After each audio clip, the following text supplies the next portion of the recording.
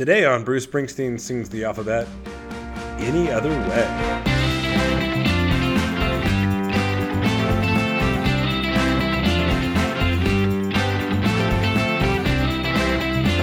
Hey everybody, you're listening to Bruce Springsteen Sings the Alphabet, the only podcast on the internet where we talk about every Bruce Springsteen song in alphabetical order.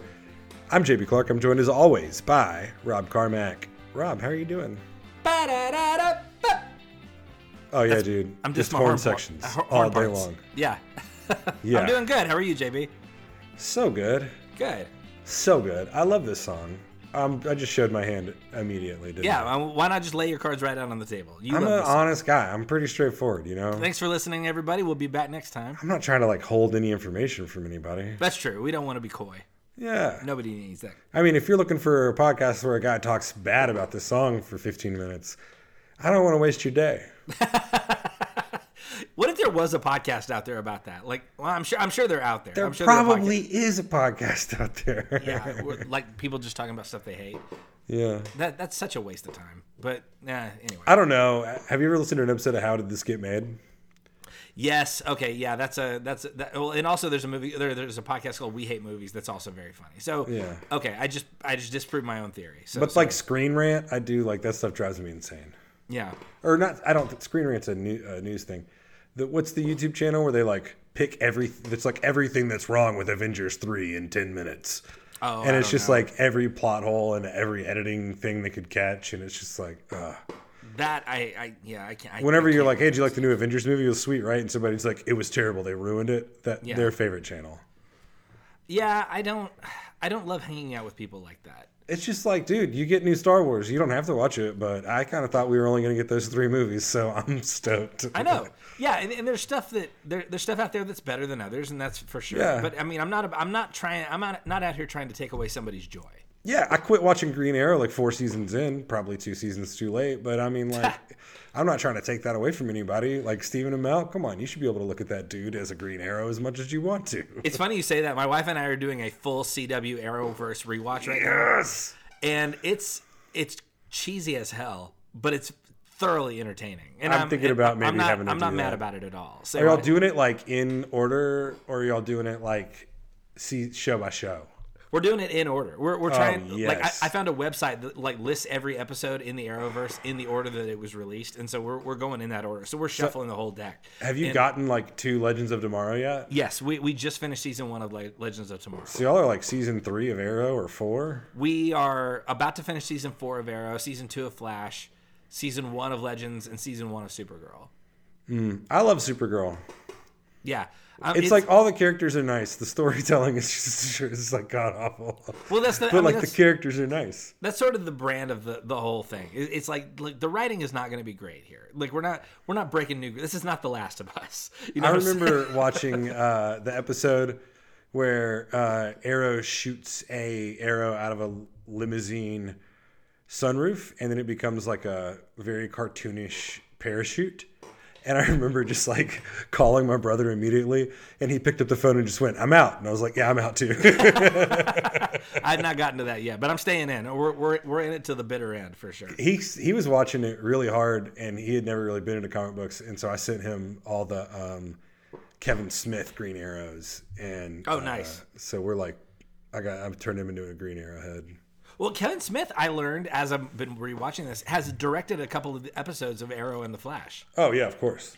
Which it threw me a minute because I saw the guy that plays Jay, as in Jay and Silent Bob, and I was like, "That's Jay from Mallrats and Clerks." And then I realized, Kevin Smith directed this episode. Of course, he brought Jay in to absolutely be a guy. Yeah.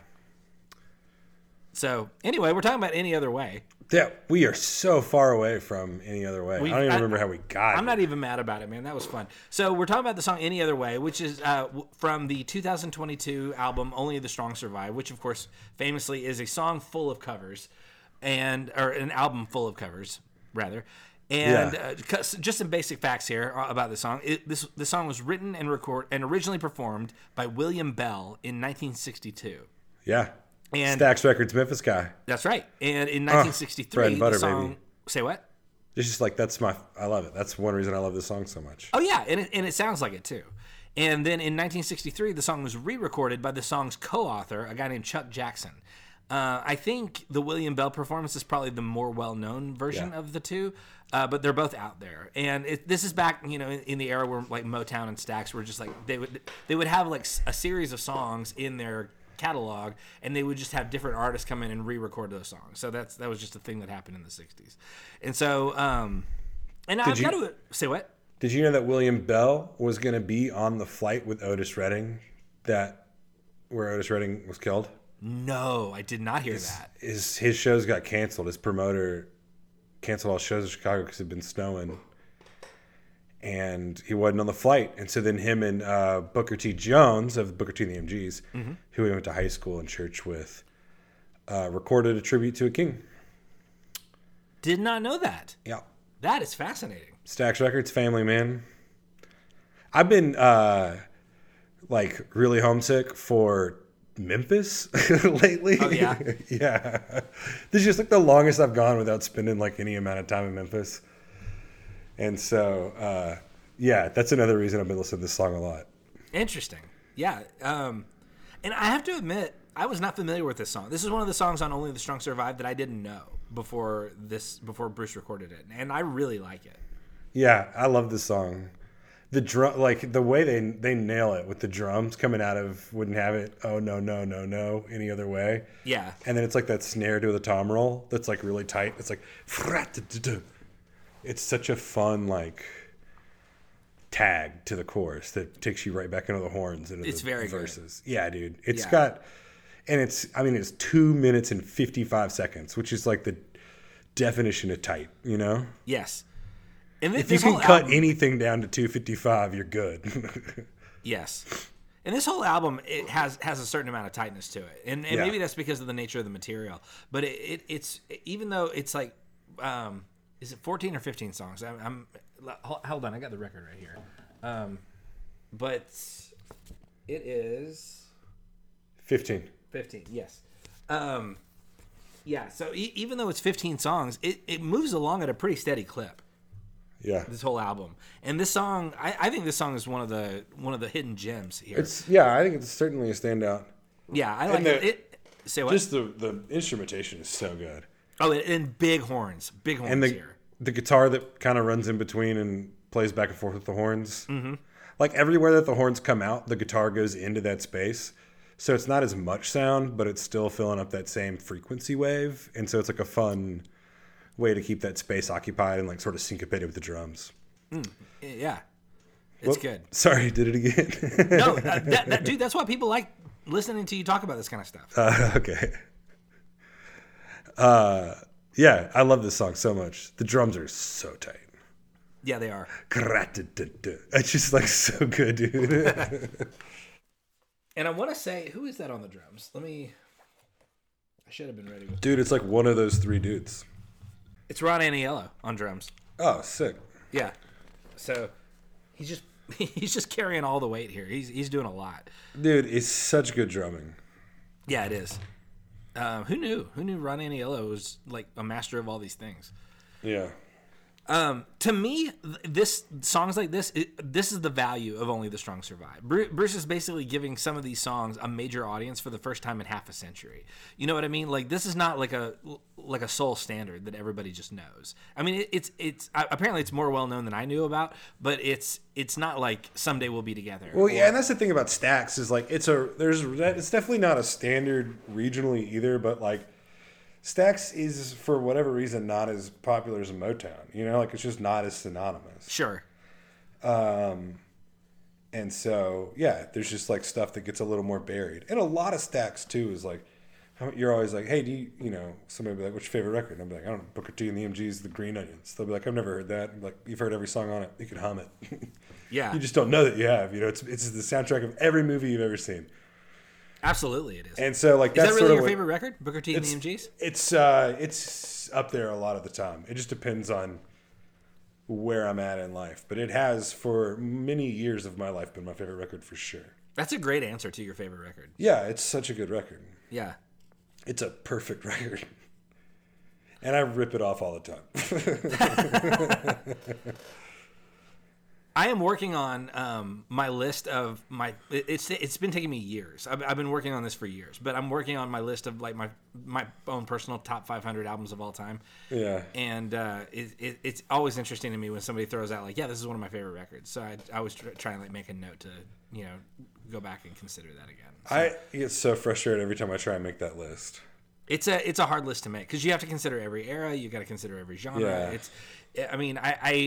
I study the Rolling Stone list thoroughly, and I just I'm in awe. And I realize like they have voters and editors and like a lot of people who put a lot of time into Right. it. Yeah. Like and everybody's list is going to be very different. My list is going to reflect my own personal taste. But at some point, if you ever want to do this too, at some point maybe for our last episode after we get done with season 4, we should do we should come armed with our lists and work through them. Yeah. Okay. I'll do it as a homework assignment. I mean, it's like we're at least a year away from that, give or take. So It's like you got to compile a list of all the music you know first. that's what I did. I have a massive spreadsheet, and I divided it into decades. So like I started with the 60s, then I moved through the 70s, 80s, and I'm working through the 2010s right now.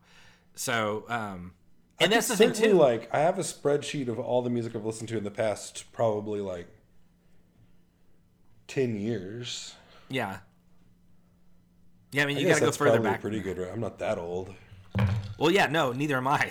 Like I had to go back to basically, and I decided I was going to start in 1963. And that's kind of when albums started to take the place of singles. Yeah. Largely because of the Beatles and Bob Dylan. And so and so I felt like that's probably a good place to start. So so I started with that and just like worked through and sought out lists of what does everybody say these are the best albums from 63. Then I went to 64 and I kept working my way through. And so now I'm in the 2010s.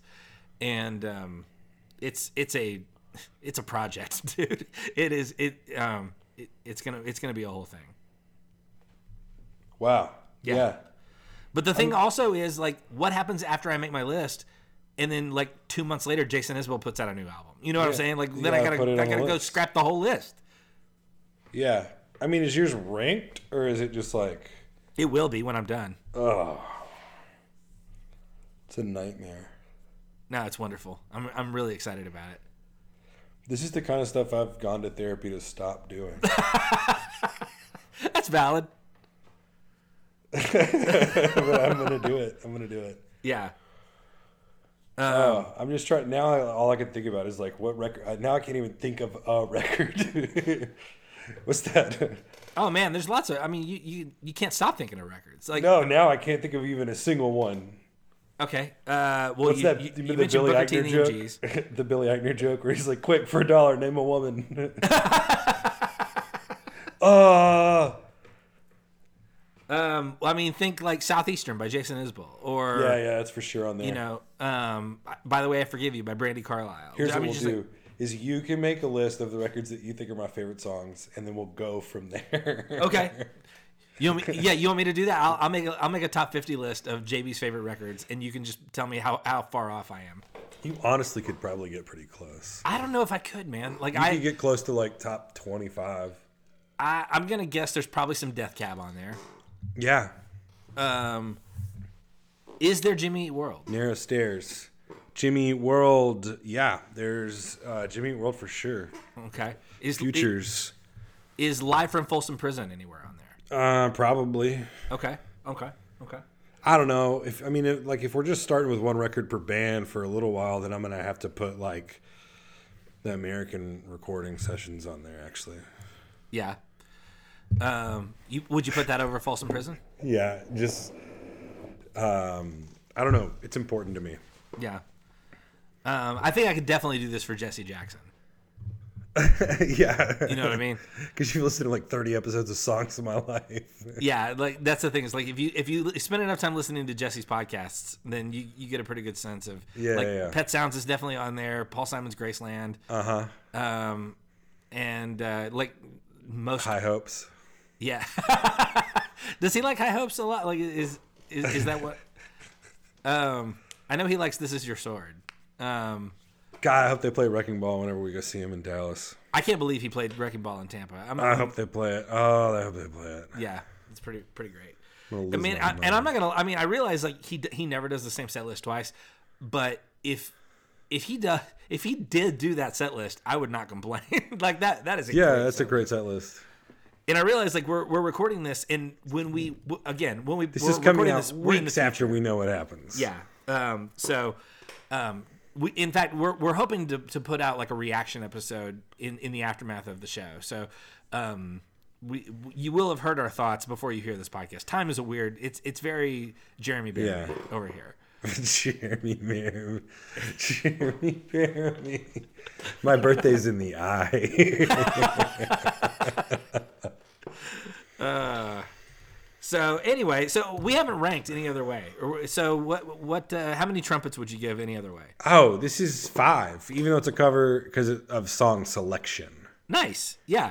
I'm a 4.5 on this. That's fine with me. Yeah, and there are a few songs on Only the Strong Survive that I like a little bit better, but this is a really strong entry on this album. I really like it. The drums and the horns and the guitar playing are amazing, and then Bruce croons, man. Yeah, he truly croons on this song. He does. Did you watch any of the Tonight Show performances where he came out and did? I think there were like 3 or 4 where he came out and did a song from Only the Strong Survive. I forget which one I saw, but I saw 1 or 2.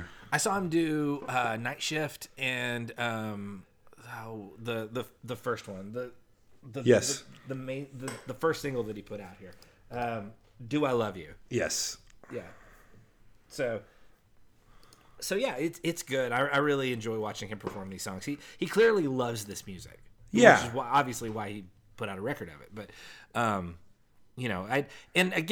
mentioned this when we did 7 Rooms of Gloom. I wasn't super excited when I heard he was going to be releasing a covers album. Like, I want new Bruce Springsteen material if we're getting Bruce Springsteen material. But if he's going to do a covers album, I want it to be this. Absolutely, this is good. I was mad about it for 10 minutes, and then I put it on and realized I had been running for 45 minutes and was happy as hell. Yeah, when I was listening to the vinyl yesterday, I was not complaining at all about the quality of this. So it's a brilliant recording. It's a great artifact to have, and like I said, one of the pieces of value here is that Bruce is giving a new audience, giving a lot of these songs a brand new audience. So and that alone is worth it. So I'm glad he's doing it. All right. Well, that's Any Other Way. Any final thoughts on that, JB, before we sign off? Nah, man. It's a great song. Everybody go listen to Only the Strong Survive and to Stax Records. Agreed.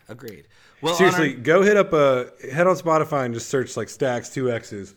There's plenty of playlists. And just spend a drive listening to Stax Records. You will be a better person for it and a happier person for it. Yeah. Well, and you mentioned Motown. If you like Motown, you're going to like Stax. It's Memphis Motown, but it's independent of Motown, and it was better than Motown. I don't know if you could say it was better than Motown. Motown put out... I can. I mean, Motown gave us Stevie Wonder. It gave us Marvin Gaye. You know what I'm saying? It gave us the Jackson 5, for God's sakes. So, I don't know if you could say it's better than Motown, but it's very good. Yeah. I mean, you can say whatever you want, but I don't know that I would say that it's better than Motown. I'd say Motown gave us a lot of bad, too. Diana Ross. No, yeah, Motown had a lot of great music. Yeah, Motown's all right. I'm not saying they were bad. The Four Tops. Yeah. Yeah. Stax is great, though. I'm not saying Stax isn't great. I don't know that I would go so far as to say it was better than Motown. I don't know that anything has ever been as better than Motown. All right. I could be wrong. I don't know. I mean, anyway, was Otis Redding Stax? No.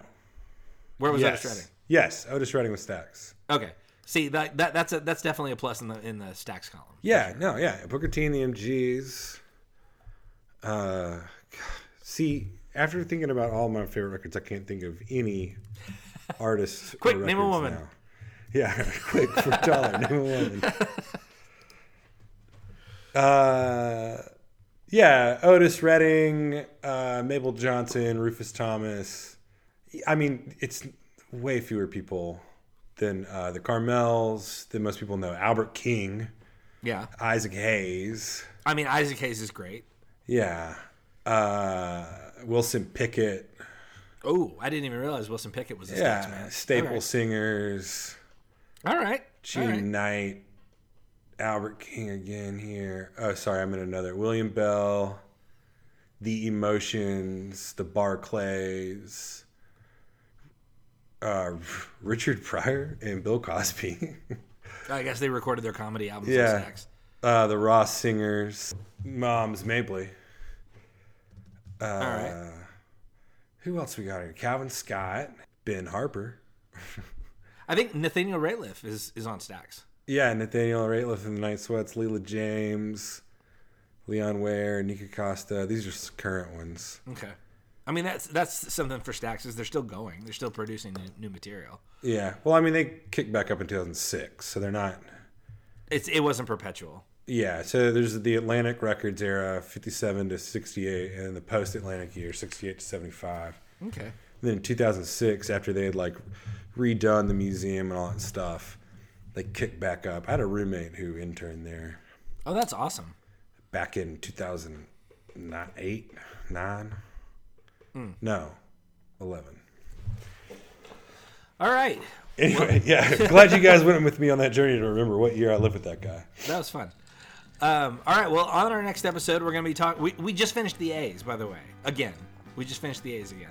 So we're moving into the B section of the alphabet, and we're going to be talking about Baby I from Chapter and Verse. So get excited. We're going to be talking. This is probably the oldest Bruce Springsteen song we'll ever talk about. So everybody get excited about that, and we will talk to you guys next time.